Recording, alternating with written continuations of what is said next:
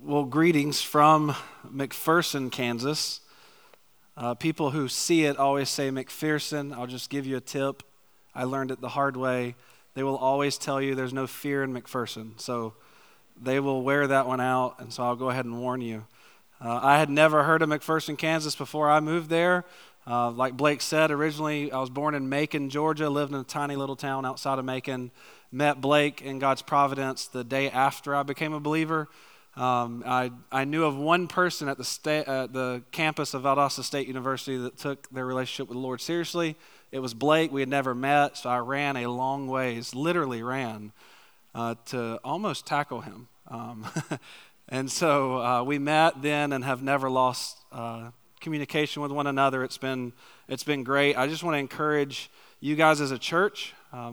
My relationship with the Lord has been blessed by your pastor. I know Jesus better because of people like Blake, and especially because of Blake. And so it's a blessing for me when I talk to him and I hear of things that he's gone through in life to know that there's people here who are caring for him. The Lord cares for him through you. And so just as one of his friends, I'm glad to hear of your church and what's going on. And to be here and be able to bring the word to you this morning is a blessing that's not lost on me. And so I'm thankful to be here this morning. And let me pray one more time, and then we will turn to God's word together. Father, I ask briefly that you would make much of Christ, that you would take my foolish preaching and show your wisdom through the word in these pages and through the word of your Son. It's in his name we pray. Amen. Nowhere does the Christian religion come into sharper conflict with the modern world in its insistence that truth exists and may be known. Truth is rooted in the nature of God. That's how Pastor Terry Johnson begins his discussion of what we'll talk about this morning. When we talk about God being the true God of truth. If you can remember that phrase, you'll remember the sermon's point. God is the true God of truth. Pastor Johnson is right. The truth has fallen on hard times because people's thoughts on God have fallen on hard times.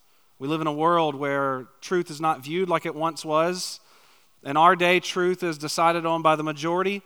Truth is determined by votes. Truth is determined by opinions, feelings. Everyone wants to stay away from this idea of truth. Some people don't mind using it as long as they get to use that first-person personal word, the my truth in front of it.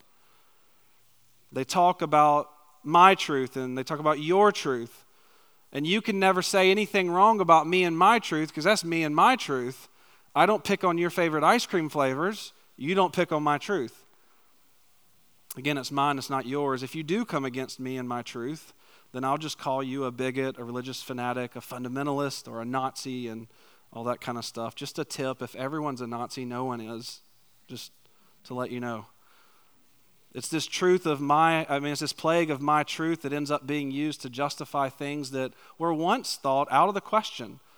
That a guy, a 36-year-old dad of 4, could eventually identify as a woman and demand that you treat me and talk to me like I am. Again, just because I have the body of a man doesn't mean I'm any less of a woman than any other woman, and you have to affirm me of that. And you may laugh at this, but this is serious. It says the same thing about the truth that I'm a cat. You look at me and see me as a grown man. What if I say I'm a cat and I demand that you put a litter box in my office? I command that you talk to me in meows. There are people in our church at daycares having to go through that. Having to talk to kids that will only bark back at them because their parents have taught them that they can identify as an animal. This is really happening all over our country. And again, I get the immediate response of giggling. I do it too. I get it. But then you pause for a second and you think, not only is this insanity, it really is heartbreaking insanity. People living so disassociated with reality that they would lose something as basic as just who they are. This is what happens when you refuse to affirm that God is the true God of truth. And as disciples of Jesus, if you're going to not only persevere in this kind of a setting, but you're also going to make more and mature disciples, then you're going to need to be clear on this, that truth exists and it is determined and revealed by God alone. You've got to make sure in your own bones right now that that is true, or else you will fall. Again, to do this, you're going to have a solid understanding of what truth is. And so as I've read different things, as I've listened to different people, as I've tried to figure out what's the best summary I can give you, as we move forward in the sermon, when I talk about truth, the pithiest way I can say it is truth is reality. That's what truth is. It's reality. True words are words that match reality. True thoughts are thoughts that match reality. Truth is reality. And as creatures and as sinning creatures, we can get reality very wrong. Maybe you're dealing with partial knowledge. You just didn't know everything. Maybe you're dealing with an incomplete perspective. Maybe you're being deceptive or lying.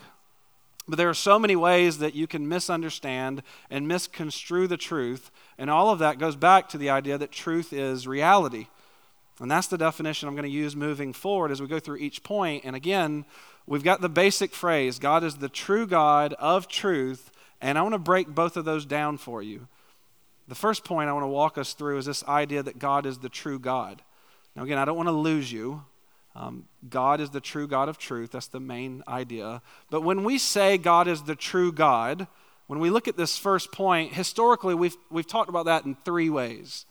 When you say, no, the God of the Bible is the true God, there's three ways we've historically meant this as Christians. Number one, we mean that God is genuine. God is the real God, not a false God. Again, back during the gold rush in California, miners, they would go and they would dig and they would risk everything they had, and some of them would find this stuff that would shimmer and shine. They would find stuff that looked like gold. They would find stuff they thought was gold, but they found out fast that it was not real gold. It was what's called fool's gold. And when it came to fool's gold, no matter how convinced you were that that was gold, no matter how many people supported you and said, yeah, that is gold, when you risked everything on that, you lost everything. Because that gold isn't determined by your belief that it's gold. That gold isn't determined by friends who affirm you that that's gold. That gold is determined by the reality, is it gold or not? This is the first way we understand the statement that God is the true God, that he really is God. As opposed to false gods that exist, and I put exist in quotes because the Bible's clear there's only one true God. At the same time, because of our fallen nature as humans, we invent other lowercase g gods that don't really exist, but the Bible talks to them sometimes as if they do. Again, the Bible's clear. The one true God exists as three divine persons. John 17:1, Jesus calls his Father the only true God. John 14:6, Jesus calls himself the way, the truth, and the life. And then John 15:26, Jesus calls God the Spirit of truth, making it clear that Father, Son, and Spirit are the three persons of the one God who's real. He is truth. But again, that doesn't stop people from making up their own gods. You are already listening to Jeremiah 10. Let's turn back there in your, I may slip up and say Pew Bible. I have Pew Bibles at our church because we have pews, so chair Bible. We'll go with that. Pocket Bible, whatever you refer to the blue one. I'll give you the page number. It's 371. We'll go back to Jeremiah 10. So thankful to hear it read, so thankful to hear it prayed through and the thoughtfulness that goes into that. Just listen again to what the Lord says through Jeremiah. Jeremiah 10, page 371. It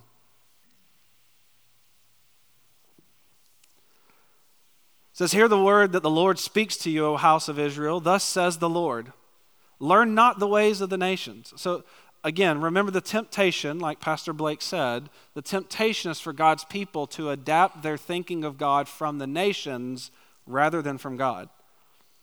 Learn not the way of the nations, nor be dismayed at the signs of the heavens because of the nations, that the nations are dismayed at them. Verse 3, for the customs of the peoples are vanity. A tree from the forest is cut down and worked with an axe by the hands of the craftsmen. They decorate it with silver and gold. They fasten it with a hammer and nails, and it cannot move.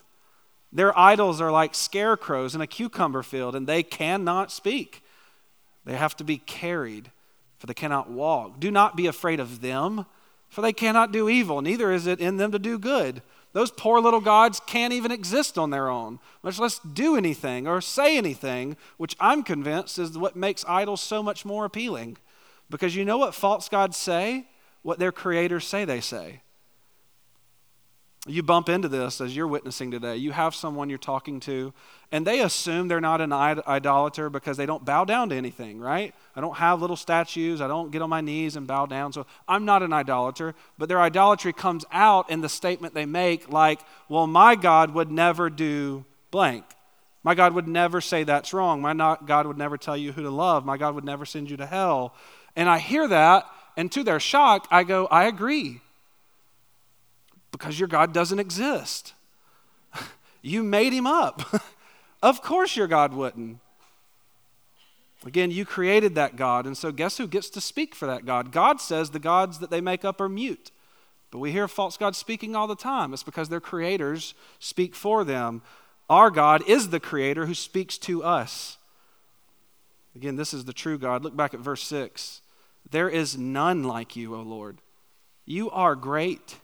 Your name is great in might. Who would not fear you, O King of the nations? For this is your due. For among all the wise ones of the nations and in all their kingdoms, there is none like you. They are both stupid and foolish. The instruction of idols is but wood. Beaten silver is brought from Tarshish and gold from Uphaz. They are the work of the craftsman and of the hands of the goldsmith. Their clothing is violet and purple. They are all the work of skilled men, but the Lord is the true God. He is the living God and the everlasting God. At his wrath the earth quakes, and the nations cannot endure his indignation. This is what we mean that God is the true God, that he really exists. Jeremiah says, this God, Yahweh, is the true God. And this is the God who not only exists, but he'll bring shame on all the idols and the idolaters when he comes to judge the peoples. All because he's the one true God. That's the first way we mean God's the true God. The second way we mean that is that he knows the truth. You can say my God's the true God because he exists, and you can say my God's the true God because my God knows what truth is. All of his thoughts are true thoughts. As the creator, God knows all facts because he calls them to be. God knows the future because he decreed it would be what it will be. In the Isaiah 40 to 48 section where God puts himself on trial and says, let me show you why I'm the real God, one of the things he points out is he knows not just the past, but he can tell you why it happened the way it happened. And it's because he's the one true God. He is the God who never forgets. He never needs updating. He knows everything with perfect accuracy. There's never discrepancy between reality and God's thoughts. There's never an ounce of misleading or deception in what he says or what he knows. God never deals with incomplete knowledge. Now again, as creatures, we are finite. God is infinite. Our understanding and knowledge is able to err. You guys don't even know where McPherson, Kansas is. I don't blame you, again.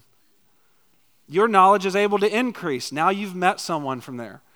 Your knowledge is able to decrease. You'll forget me in a week. At no point have you ever or will you ever know things. And just to clarify, that's true even in glorification. Glorification is where you'll cease to know things wrongly, but you don't start knowing everything. The finite doesn't become infinite in glorification. My knowledge can be all right, but still not omniscient, all-knowing. We need, as creatures, someone outside of us to talk to us and tell us what reality is.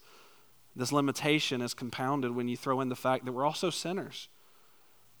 So often as fallen creatures, we take incomplete knowledge and we twist it.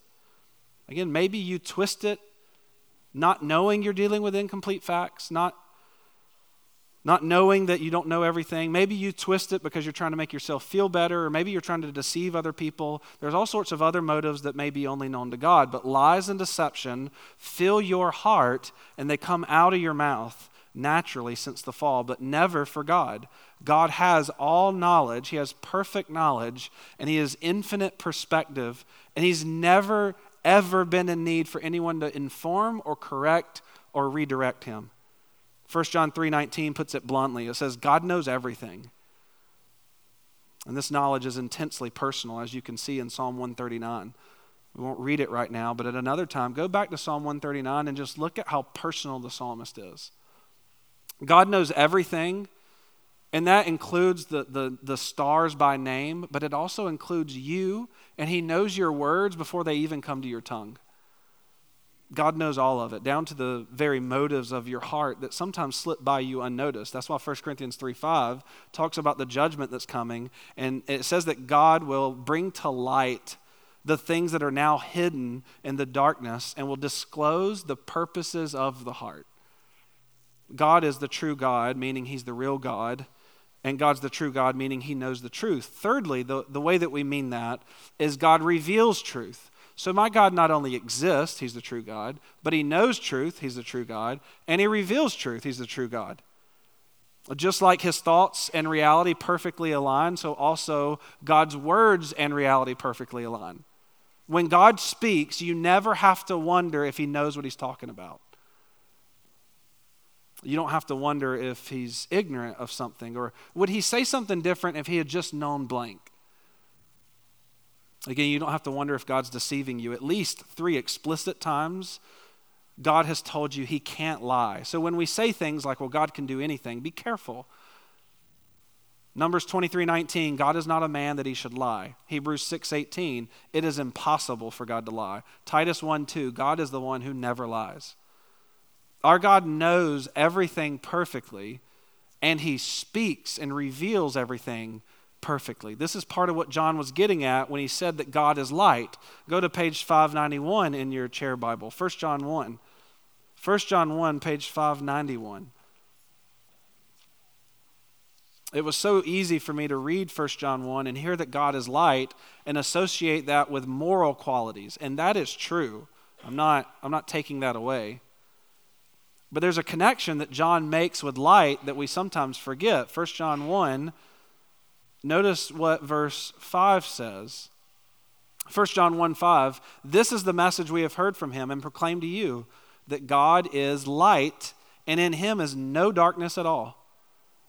God is light and only light. No darkness at all in him. And while there are moral implications that John gets into in his letter, notice the link of light and truth in verse 6. If we say we have fellowship with him, this God of light, while we walk in darkness, we lie and don't practice the truth. So the implication here is if God is light and you say you know God, then you walk in truth. Verse 7, but if we walk in light, and the light, as he is in the light, we have fellowship with one another, and the blood of Jesus, his son, cleanses us from all sin. If we say we have no sin, notice again this connection with truth. We deceive ourselves, and the truth is not in us. Truth and light go hand in hand, and so when God says through John here that God is light, one of the things he's emphasizing is he is truth. There's no darkness in God. There's no darkness coming from God. Light can't give birth to darkness any more than a cat can give birth to a zebra. It's never going to come from it. God is light, and in him is no darkness, so no darkness comes from him. God is the one who really is. God is the one who knows everything perfectly, and God is the one who reveals everything perfectly. There is never a difference between who God should be and who God is. There's never a difference between what reality is and what God knows. There's never a difference between what reality is and what God says. That's what we mean by God is the true God. So when I tell you to remember that our God is the true God of truth, we mean that true God part in those 3 ways. Getting us to the last part of that phrase, of truth. God is the true God of truth. And this is where the rub really starts to come against the culture that we live in and even our own sinful hearts. Because God is truth, therefore all reality is rooted in that true God, and all reality is true because of that true God. God alone establishes what reality is. He alone reveals truth. Again, I'm trying to set this up for you in your head that things are true because God said them that way, made them that way. We are creatures, not creators. When you learn things that are true, all of you in here know at least something that's true, right? You knew where to assemble this morning. That was true, so you're here. You had to learn that. That fact was outside of you, and you had to go get it. And you learning that didn't make it true. It was true and you learned it. That was the relationship. You study, you learn, and you discover truth. But God speaks, and it is true because he established it so. Truth is not determined by you or me or political movements or the rise and fall of nations. Truth is not determined by current opinions, celebrity culture, family traditions, or whatever else we credit with revealing truth. God alone establishes truth. God alone determines what truth is, what reality is. And God alone speaks perfectly to what reality is. That means if your truth, again in quotes, isn't the truth, it's irrelevant. One pastor said it this way. He said, you may have a personal view of gravity, but if it doesn't match the true view of gravity, it's not only irrelevant, it's harmful to you. And if that message starts spreading to others, and so they're believing lies about gravity, you're helping them harm themselves also. Again, we are creatures, not creators. We receive knowledge. We don't establish what's true.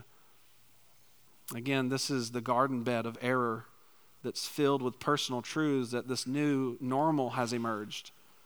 To go back to the examples I talked about earlier, something as simple as just biological makeup. People talk these days about being assigned a certain sex at birth. And I want you to see how when people talk that way, notice that they will use that authority to assign of everyone in the room but God. The doctor grabbed a baby, looked, and assigned.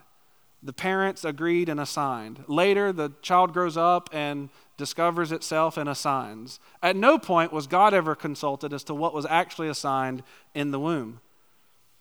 Again, all of this is built on this idea that truth is in us or determined by us or some creaturely authority with truth, but not in the scriptures. God made them male and female. God establishes truth. He establishes reality. He's the one who assigns you to be who and what you are. He assigns that in your mother's womb. And a rejection of something as basic as that leads to not just a life of delusion, but a life of pain. You're constantly living against the instructions that you were created to live with. That's what happens all around us. And again, it's heartbreaking. This explosion of transgenderism that's going on. Again, unless I'm missing something, this is new. We've had confusion over things before, but never have I ever heard of people being so convinced that then the medical field will help you get to who you think you are. And people don't want to call out the idea that the people who are most for these surgeries are the people who make the most money off these surgeries, because you've just signed up for lifelong care from them. Again, the world lives in denial of reality, and it's wreaking havoc over everyone buying into its deception.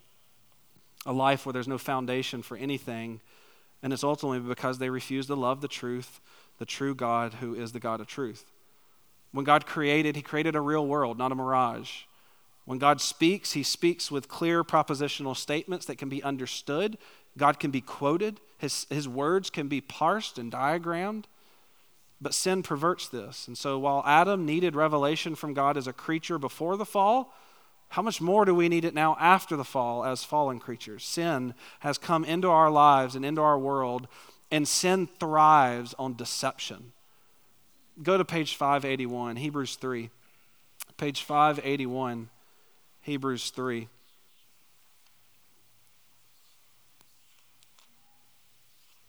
This has been a passage that just over the last few years I've returned to it over and over and over again in our church's context.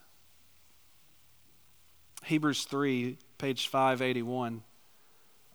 Verse 12 says, "Take care, brothers, lest." So again, I would imagine in the last month of your life you haven't used the word lest unless you read Hebrews 3 out loud. We don't use that word. The idea is or else, okay? So take care or else there be in any of you an evil, unbelieving heart. Well, you say as a believer, I don't want to have an evil, unbelieving heart. So how do I take care? Look what it says. "Take care, brothers, lest there be in you an evil, unbelieving heart, leading you to fall away from the living God. But," here's how you take care, "exhort one another every day, as long as it's called today, that none of you may be hardened by the deceitfulness of sin." Sin lies. Sin deceives. That's how you turn into a willing rebel in this insane war with God that you will never win. Sitting here in this moment right now, you know, I would never pick a fight with God. And then you go out and you listen to the world, the flesh, and the devil, and all of a sudden sin sounds like a good idea. It deceives you. In his book on the excellencies of God, I referenced Terry Johnson earlier, he said this. He said, sin misrepresents reality, persuading its victims that to not indulge in vice, that to indulge in vice is no big deal, and that there will be no consequences. So just, again, everyone has thought that in this room at some point. This isn't that bad, and it's not going to be that bad when I do it. He goes on, he says, sin seems to offer unparalleled excitement and reward, convinces people that it may safely be indulged. And then this last one, he says, and it convinces you that it indeed would be foolish to miss out on the opportunity. Again, sin is deceptive. As an unbeliever, your heart is deceptively sick. It's skilled in misleading you. And then even as believers who have been born again, you still have that flesh that loves to distort things. Again, this is a problem made worse when you consider all the deceivers that are in the world and creep into the church. They go unopposed as they deceive more people from the inside. Again, you're in a battle for truth. Your heart can't be trusted. Your feelings can't be trusted. Your friends and family members, as much as they may love you, they're not infallible. Only God is the true God. He's revealed in his perfect word, in his perfect Son, the truth that you need to know, that you understand it by his perfect Spirit. Only God is capable of never leading you astray. Again, Satan, the world, and the flesh are that unholy trinity. They love to use deceptions to keep you immature as a Christian. They love to use deceptions to keep you against Christ as an unbeliever. Thomas Brooks, one of the Puritans, said it this way. He said, the enemy of your salvation has false glasses through which he misrepresents the Lord and his service to us. So he's presenting sin, the world, and the devil, particularly the devil in this quote. He's presenting him as glasses that you put on so you don't see anything right. He says sometimes he misrepresents God as so high that he doesn't notice what you do, whether it be good or evil. Sometimes he sets God forth as so indulgent that any careless duty will please him, and that neglect of his service will not mean much, if at all. It won't provoke him. How busy is Satan about us? When we come to appear before God, he endeavors to fill the mind with vain imaginations, to thrust violently the world into your heart, to make indwelling sin active, and to hinder the actings of grace. Satan endeavors to abuse your faith, to beat down your hope, and to dampen holy and spiritual affections. And I would imagine that you're sitting there going, yes, amen. God is the true God of truth. And I'm tired of this battle. I hate the way my flesh misleads me. I hate the way the world deceives me. I hate the way that Satan comes against us. I hate all of that. What do I do? God is the true God of truth. How do I respond to this? And that's what I want to wrap up our time with. I want to finish by walking you through your response to the true God of truth. Because again, it's one thing to acknowledge, yeah, Scripture says that. Yeah, that's true. But again, we want to put shoes on that and say, what do you do in response? So for a final section here, look at how we respond to the true God of truth. And again, like all good theology, I have 5 points for you. Just showing my cards, but anyway. Again, gleaning from Brother Johnson's work. Number one, when it comes to your response to the true God of truth, express your need for the truth. Express your need for the truth. The first thing you can do is not go get it. The first thing that you do is not to jump up and grab books and go study and talk. It's first and foremost, express you need wisdom. You don't know everything, and not everything you know rightly. Recognize that not just from your experience, but from God's word, especially that your heart is naturally deceived and full of folly. Confess and agree with God that you are prone to error and deception, that you, in Adam, were born with a mind that's Jeremiah 17:9. The heart is deceitfully wicked above all things and desperately sick. It's one thing to say, yeah, that's humanity's problem. I'm telling you to say, that's my problem. That's your natural heart. Even if you've been born again, you have received a new heart from God, but you still stand in need of God to speak and give wisdom from his word so that you know what a life of happiness and righteousness and truth is. So you're acknowledging that wisdom lies outside of you. I need wisdom. I don't look inside for this. I don't look around me for this. I look up. Technically, I look in the book for it. No other response is going to last. You may leave here saying, you know what, I'm going to do my best to know truth. But if you're not really convinced you need it, that will fizzle out. It'll die. And so start here. Look at God's word and see what it says about you as a creature, as a fallen creature, as a redeemed creature. Even as you're being renewed in Christ, learn what God says about your need for truth. Because again, your flesh, the world, and the devil, they're going to do their best to make you think you don't need this. They're going to do everything they can to present sin as freeing and truth as limiting and enslaving. Again, these are some of the lies that they'll do. They'll say holiness is suffocating. Humility, well, that'll make you a doormat. You don't want to be a doormat. Well, if you follow Scripture, you won't really be the real you. But what did Jesus say? Jesus said, John 8:31, if you abide in my word, you are truly my disciples, and you will know the truth. And I want you to finish it for me. And the truth will set you what? Free. By faith, we've got to know that freedom is found in truth, not lies. According to God, it's actually ignorance and error that enslave you. Imagine someone getting a smartphone for Christmas, having never seen one, never heard of one. They ask for a phone, and you hand them this little mini computer. So they are completely ignorant as to how this thing works. They refuse to ask questions. They refuse to look at tutorials. They read no instructions, and they claim to be free in their use of their iPhone. It's like, man, you don't realize how enslaved you actually are, and it's due to ignorance. If you would just ask questions and consult the manual, if you would listen to the people who produced this thing to tell you how it works, you could be so freed in how you use it. Again, that would be a good illustration of how truth actually frees you.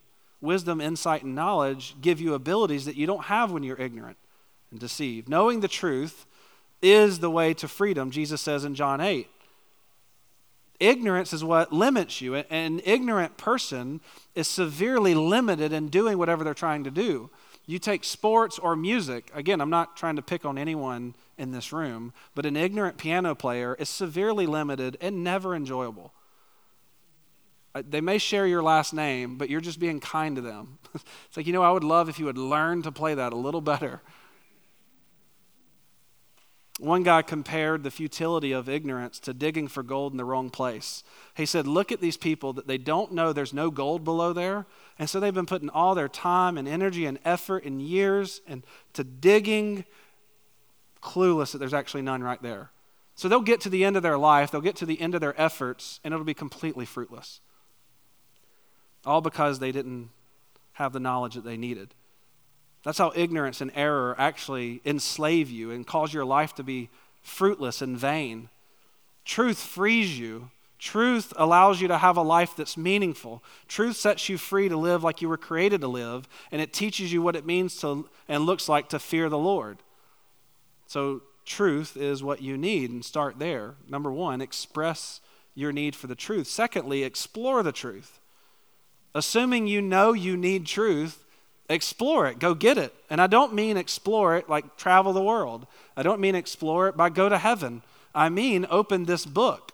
This truth right here is what God has given us to give us what we need as far as reality. Dig into the book that God has provided. It's sufficient for life and godliness, able to equip you for every good work. And I remember when I became convinced of the sufficiency of Scripture, I remember how freeing it was to realize when I stand before God in judgment, He will not require anything of me that this book couldn't prepare me for. There is nothing that God expects of you that this book doesn't prepare you for. Again, remember, as Christians, we are disciples. I've been telling our men's Bible study, again, I am a Christian, okay? But that word's only used 3 times in Scripture. Twice it's negative. There's only one positive use, and that's Peter, where he says if you suffer as Christians. The more common term with Paul as in Christ or saints, Jesus' most common term was disciple. Disciple is a student. So remember, as a Christian, you are a disciple. Jesus said, as disciples, go make more disciples, make mature disciples. And the idea of a disciple being a student is you dig in and you learn. You don't just learn from Christ, but Ephesians 4 phrases it in this odd way where you actually learn Christ. He is the one that you're learning from, and he is the one you're learning. He's the teacher into whom you're being conformed. John 13:13 says, you call me teacher and Lord, and you're right. So am I. Jesus is your teacher. He's given you a book. When God spoke through the apostles and prophets, remember, he didn't speak through actors and sculptors. When God spoke, he had it written down in a book with words, not a script for a play, for a DVD, or anything to watch. Christianity has always been and will always be a reading and listening religion because that's how God speaks to us, through his written record here in the Bible. We live in a culture that loves images over words, and I think you should expect that because images are so much more subjective than words. I'm not a fan of art. I just have never grown up in a world where I appreciate it. I like fried food, firearms, football, things like that. I get it. People love it. But I promise you, if I'm looking at a painting, I don't know how to get to what the author was thinking, especially if you look at somebody like Picasso, like how he passed art class, I don't know. If my kids drew that, I'd be concerned. Like, do you know where a nose goes? And so I'm looking at paintings, and we can't talk to each other and go, let's decide we know for a fact what the artist was thinking. I may focus on a wrong part and go, man, he was really emphasizing that duck. And it's like, well, no, it was the guy down here. No, it was the house on fire. No, it was and we're just all over the place. Art is so subjective, and it's no wonder to me that people today love artistic images and media presentations of truth. They're not so much of a fan of a book. Words are clear and specific, and I said it earlier, but words can be quoted. God doesn't speak to you in feelings. He speaks to you in a black and white text where you can put your finger on it. Words can be diagrammed. God speaks in specific, concrete ways. So as a disciple of Christ, a student of Christ, you study Christ by studying his book. Now, again, you may say something, and I get this a lot where I'm at. I just don't like studying. I was never good in school. I don't expect to ever be much of a reader. Maybe your specific excuse varies from that, but you are going to, for the rest of your days, face a temptation to avoid the hard work of studying. God knew that when he gave you a book. Your flesh, the world, and the devil, I keep mentioning those 3 because you need to be very aware of them. They love for you to remain ignorant. They love for you to just stay deceived. Know nothing more, and they will have a field day with you. When you're tempted to become lazy in your study, I want you to remember these words from William Gurnall, another one of the classic writers. He says, love to God will make the soul inquisitive to find out what is near and dear to God. Let me read it again. Love to God will make the soul inquisitive to find out what is near and dear to God. He's basically saying if you love God, you want to know him and know what he likes. If you love God, you want to know him and know what he hates. There's no way for you to do that if you keep the book closed, if you keep your ears closed.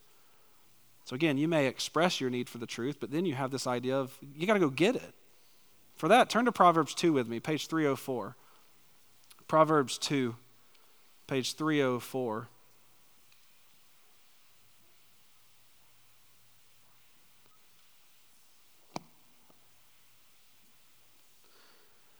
A lot of times, and this is my subjective experience, growing up, I was trained, if you want to know something from God, just pray about it, and he'll tell you. As if you just ignore the teacher all semester, and then the exam comes, and you go, can you tell me an answer here? And the teacher comes by and whispers, it's C. It's like, yeah, why are you guys studying so hard? They'll tell you the answer every time. That's not how God presents it in Scripture. When James tells you to pray for wisdom that comes from above, that's not a prayer that God's just going to zap wisdom into your brain. It's, Lord, open my eyes to the things you've revealed so I can get wisdom from here. Look at the hard work involved with getting wisdom in Proverbs 2. Notice this. There's, I think, 8. Let me see. 1, 2, 3, 4, 5, 6, 7, 8. Look at Proverbs 2, verse 1. My son, if you receive my words and treasure up my commandments, making your ear attentive to wisdom and inclining your heart to understanding. Yes, if you call out for insight, if you raise your voice for understanding, if you seek it like silver and search for it as hidden treasures, then then you will understand the fear of the Lord and find the knowledge of God.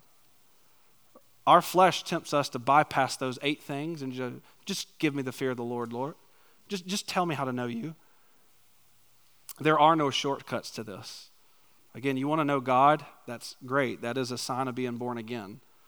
What I can tell you from Proverbs 2 is roll up your sleeves and dig into his word. Jesus promises in Matthew 11:29 that if you will learn from him, what did he promise us? He says, then you will find rest for your souls. The hard work of studying God in the scriptures results in rest for my soul I can't find any way else. Truth frees you. It gives you rest. So explore the truth, and secondly, express your need for the truth, and secondly, explore the truth, leading us to this third response, embrace the truth. Express your need for it, explore it. When you find it, embrace it. Meaning, it's meaningless to know you need it. It's meaningless to find it. You can sit in here Sunday after Sunday and hear sermons. You can have your eyeballs run across words, sounds hit your eardrums, and if you don't receive it, it's meaningless. You've got to actually, by faith, receive the truth that you're hearing and seeing. Just because you know you need it and have heard it doesn't mean you're receiving it. James warns us that hearing without listening is something you don't want to do. The idea of the warning is it's entirely possible to do that. Again, just because your eyeballs have seen truth, just because your ears have heard truth, doesn't mean it's taken root in your heart. So you can't leave faith out of this equation. God is the true God of truth, and we trust what that God says. And when we trust what that God says, that's when we actually start to see with the eyes of our heart, Ephesians 1 talks about. That's what faith is. Faith is sight. Again, when we see God's word as true, God uses that, we read that in 1 John 1, remember, to be the light that shows us the way of life. The imagery is meant for you to see darkness in you, darkness around you, unless you have the light that God has revealed shining. Again, it's into this dark world that God sent the light of his word as a lamp unto your feet, Psalm 119, but it's also into this dark world that God sent the light of his son so that you would embrace him by faith, trusting him to secure for you all you need to be right with God. But that's not where faith stops.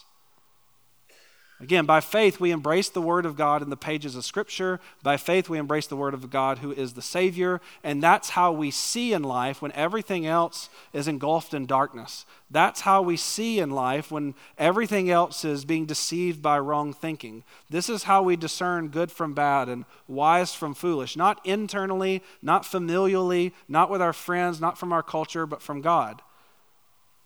Again, you got to know in your heart that God never lies, he never misleads, he never deceives, he never makes an error. When God promises that your sins will be removed as far as the east is from the west, you know he's telling you the truth because he can't lie. When God says in judgment, you'll stand before me as righteous as my son is, you know that's true because he can't lie. And what I'm advocating for is extend that same faith to every other word in the Scripture. You know that no one's ever trusted Jesus to their harm. Why do we think it's harmful to believe the other words from God? Again, that's the faith that we live with. That's the faith we walk by. Knowing that God alone has infinite knowledge. God alone has perfect insight. The one who created and named the stars knows the secret motives of your heart. He knows everything perfectly, and his words are perfect and worthy to be trusted. Remember John 6:29. Notice how this flow happens. John 6:29. This is the work of God, that you believe or trust in him whom he has sent. Jesus declares the chief work of God that you need to perform is to trust God. If believing in God is the chief act of obedience that gives fuel and gives rise to all the other acts of obedience, then you need to know the chief act of sin is disbelief. That's what gives fuel to all the other acts of sin in my life. Again, don't fail to embrace the truth. Express your need for it, explore it, but again, those are meaningless if it just stays out on the table, if it just floats in your retina, if it's resounding in your eardrums but not penetrating your heart. If you do that, you'll notice that God changes you little by little from the inside out. That's where you'll start to see the fourth response, another E, just to make it easy. Emulate the truth. E-M-U-L-A-T-E, emulate the truth. This is the idea. Emulation is the idea of copying something. This happens as you trust God more and more. God will cause you, now that you're internally convinced of what his word says, your life and thoughts start to copy that. This process is what we normally call sanctification. It's what God uses to transform you from the inside out. And he's transforming you into the image of his Son. Jesus is the perfect representation of what it looks like to be completely consumed internally and externally with truth. Jesus had thoughts and desires that were only in accordance with truth. Jesus had actions and works and words that only were in accord with truth. And that's what God's causing you to be little by little. Again, go to page 570, Philippians 2. Notice how this inside-out language works in Philippians 2.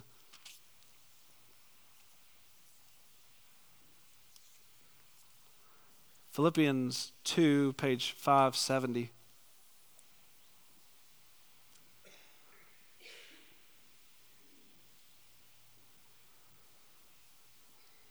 Philippians 2, page 570, verse 12. So we've talked about Christ's humility, and then Paul says in verse 12, therefore, my beloved, as you have always obeyed, so now, not only as in my presence, but much more in my absence. Notice the command to you, work out your own salvation with fear and trembling. The reasoning is in verse 13, because, or you read for, work out your salvation with fear and trembling, because it is God who works in you. What is that work God's doing in you? Both to will and to work for his good pleasure. God is not wanting to just change your actions. He's wanting to change your willing and your working, so that the holy actions you read you're called to become the holy actions you want to do. And you've tasted some of that in your Christian life. There are things that you know are right, that please God, that you find yourself, well, that was just what I wanted to do. There's other ones where you go, well, I know what I'm supposed to do here, and I don't really want to do it. But that's what God is working in you, and that's why you work it out.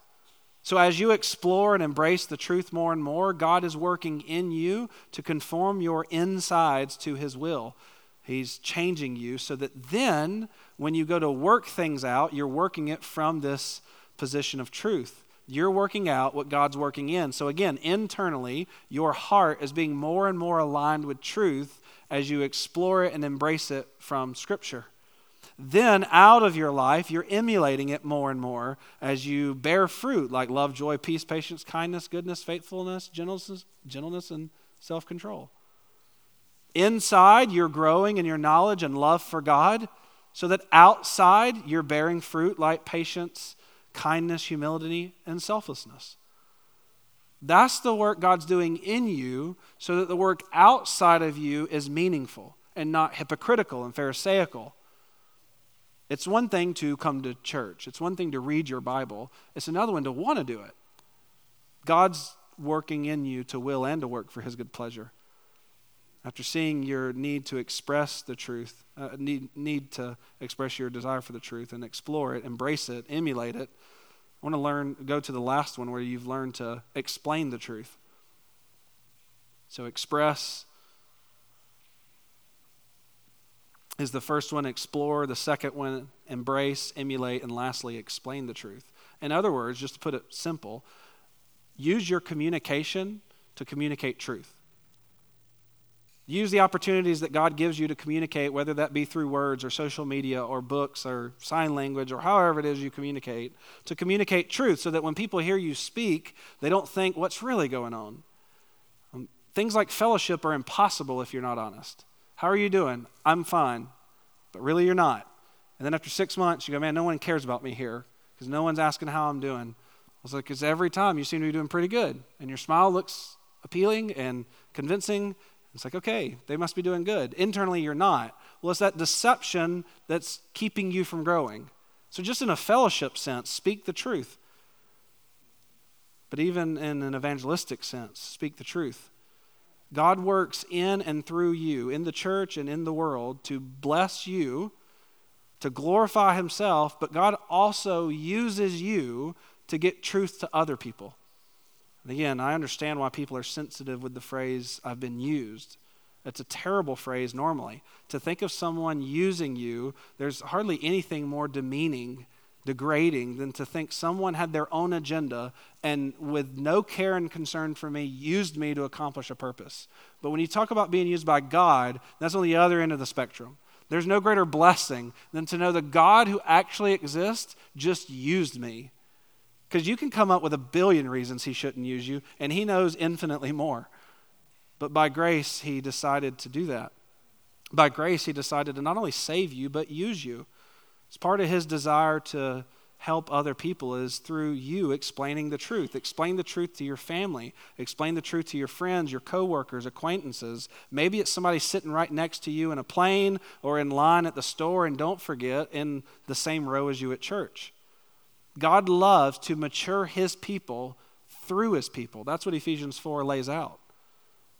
The ministry of the word requires people to communicate, and it's the ministry of the word that God uses to mature his body. So maybe it's through a conversation before or after church. Maybe it's through praying with someone. Maybe it's through leading a Bible study. Maybe it's through preaching. Maybe it's in your congregational singing. All of these are ways that truth is being communicated by Christians to other Christians. And all of it is slowly but surely. Some of us move at rocket pace. Others of us use at glacial speed. But we're all moving slowly but surely into the perfect image of Christ. Ephesians 4:15 says it this way, speak the truth in love. And at the end of the verse, it says that's how you grow up in every way into Christ. As you seek to make more disciples, as you seek to make mature disciples, God has ordained to use your communication of truth to accomplish it the same way he's done that in your life. If you're a Christian in here, somehow the truth of the gospel got to you. If you're a growing Christian in here, somehow the truth of Scripture, of Christ, is getting to you. And what I'm telling you is God wants you to receive that. He also wants to use you to get that to other people as well. So use your communication to guard the truth. Use your communication to proclaim the truth. Use your communication to protect the truth. Be a mouthpiece for what we're all saying by faith is freedom-setting truth as we go to confront enslaving errors that fill our day. This is how you respond to the fact that our God is the God of truth, the true God of truth. God alone is the real God who perfectly knows and speaks reality. God speaks as the one who established and represents reality with no discrepancies or deceptions or errors. So again, as you express your need for God and his truth, as you give yourself to exploring and embracing and emulating and explaining the truth, be convinced from the inside out that this is the way of blessing in this world. The way of blessing is not listening to your flesh, not listening to the world, not listening to the devil. They will promise you things that you long for. God actually delivers them. And living in light of this, promoting God's truth as you seek to make more and mature disciples is the way that God created you to live in his church.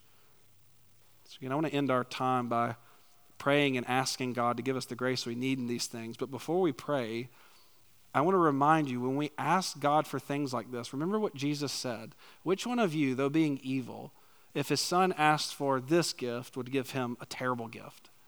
And his point is, God is a good father who loves to give good gifts. So we've just heard, for however long it was, that God wants us to be convinced he's the true God and the God of truth, and then respond appropriately. we know that's what God wants, and then we go to him in prayer, and it's like, oh, is he really going to do this in my life? And by faith we go, yeah, he wants to do it more than you want it to be done. So let's end our time by praying for God's grace to help us in these things. Father, we have heard a lot this morning. Just thinking through the passages and points, the message. I pray that you would instill in our hearts, that you would convince us that you are the true God, that we wouldn't be deceived by idols that are presented to us from the world, idols that we're tempted to fashion in our own image, idols that we're tempted to cling to, or even, like Pastor Blake was saying, the mixing of different religions to serve some God who doesn't exist. Help us to come to you through your truth, to be convinced that you are the real God. You are the God who knows truth and the God who reveals truth. Help us to be convinced of that as we go into a world, as we live with a flesh, and as we're around the work of Satan and his demons. Help us to cling to your truth. That in our sober thinking, in moments like this, we know that the world, the flesh, and the devil have nothing good in store for us. But then we leave here, we get into our normal way of living, and the things of Christ grow dim, and the things of the world actually start shining. So help us to be convinced of this, but also to live with that conviction.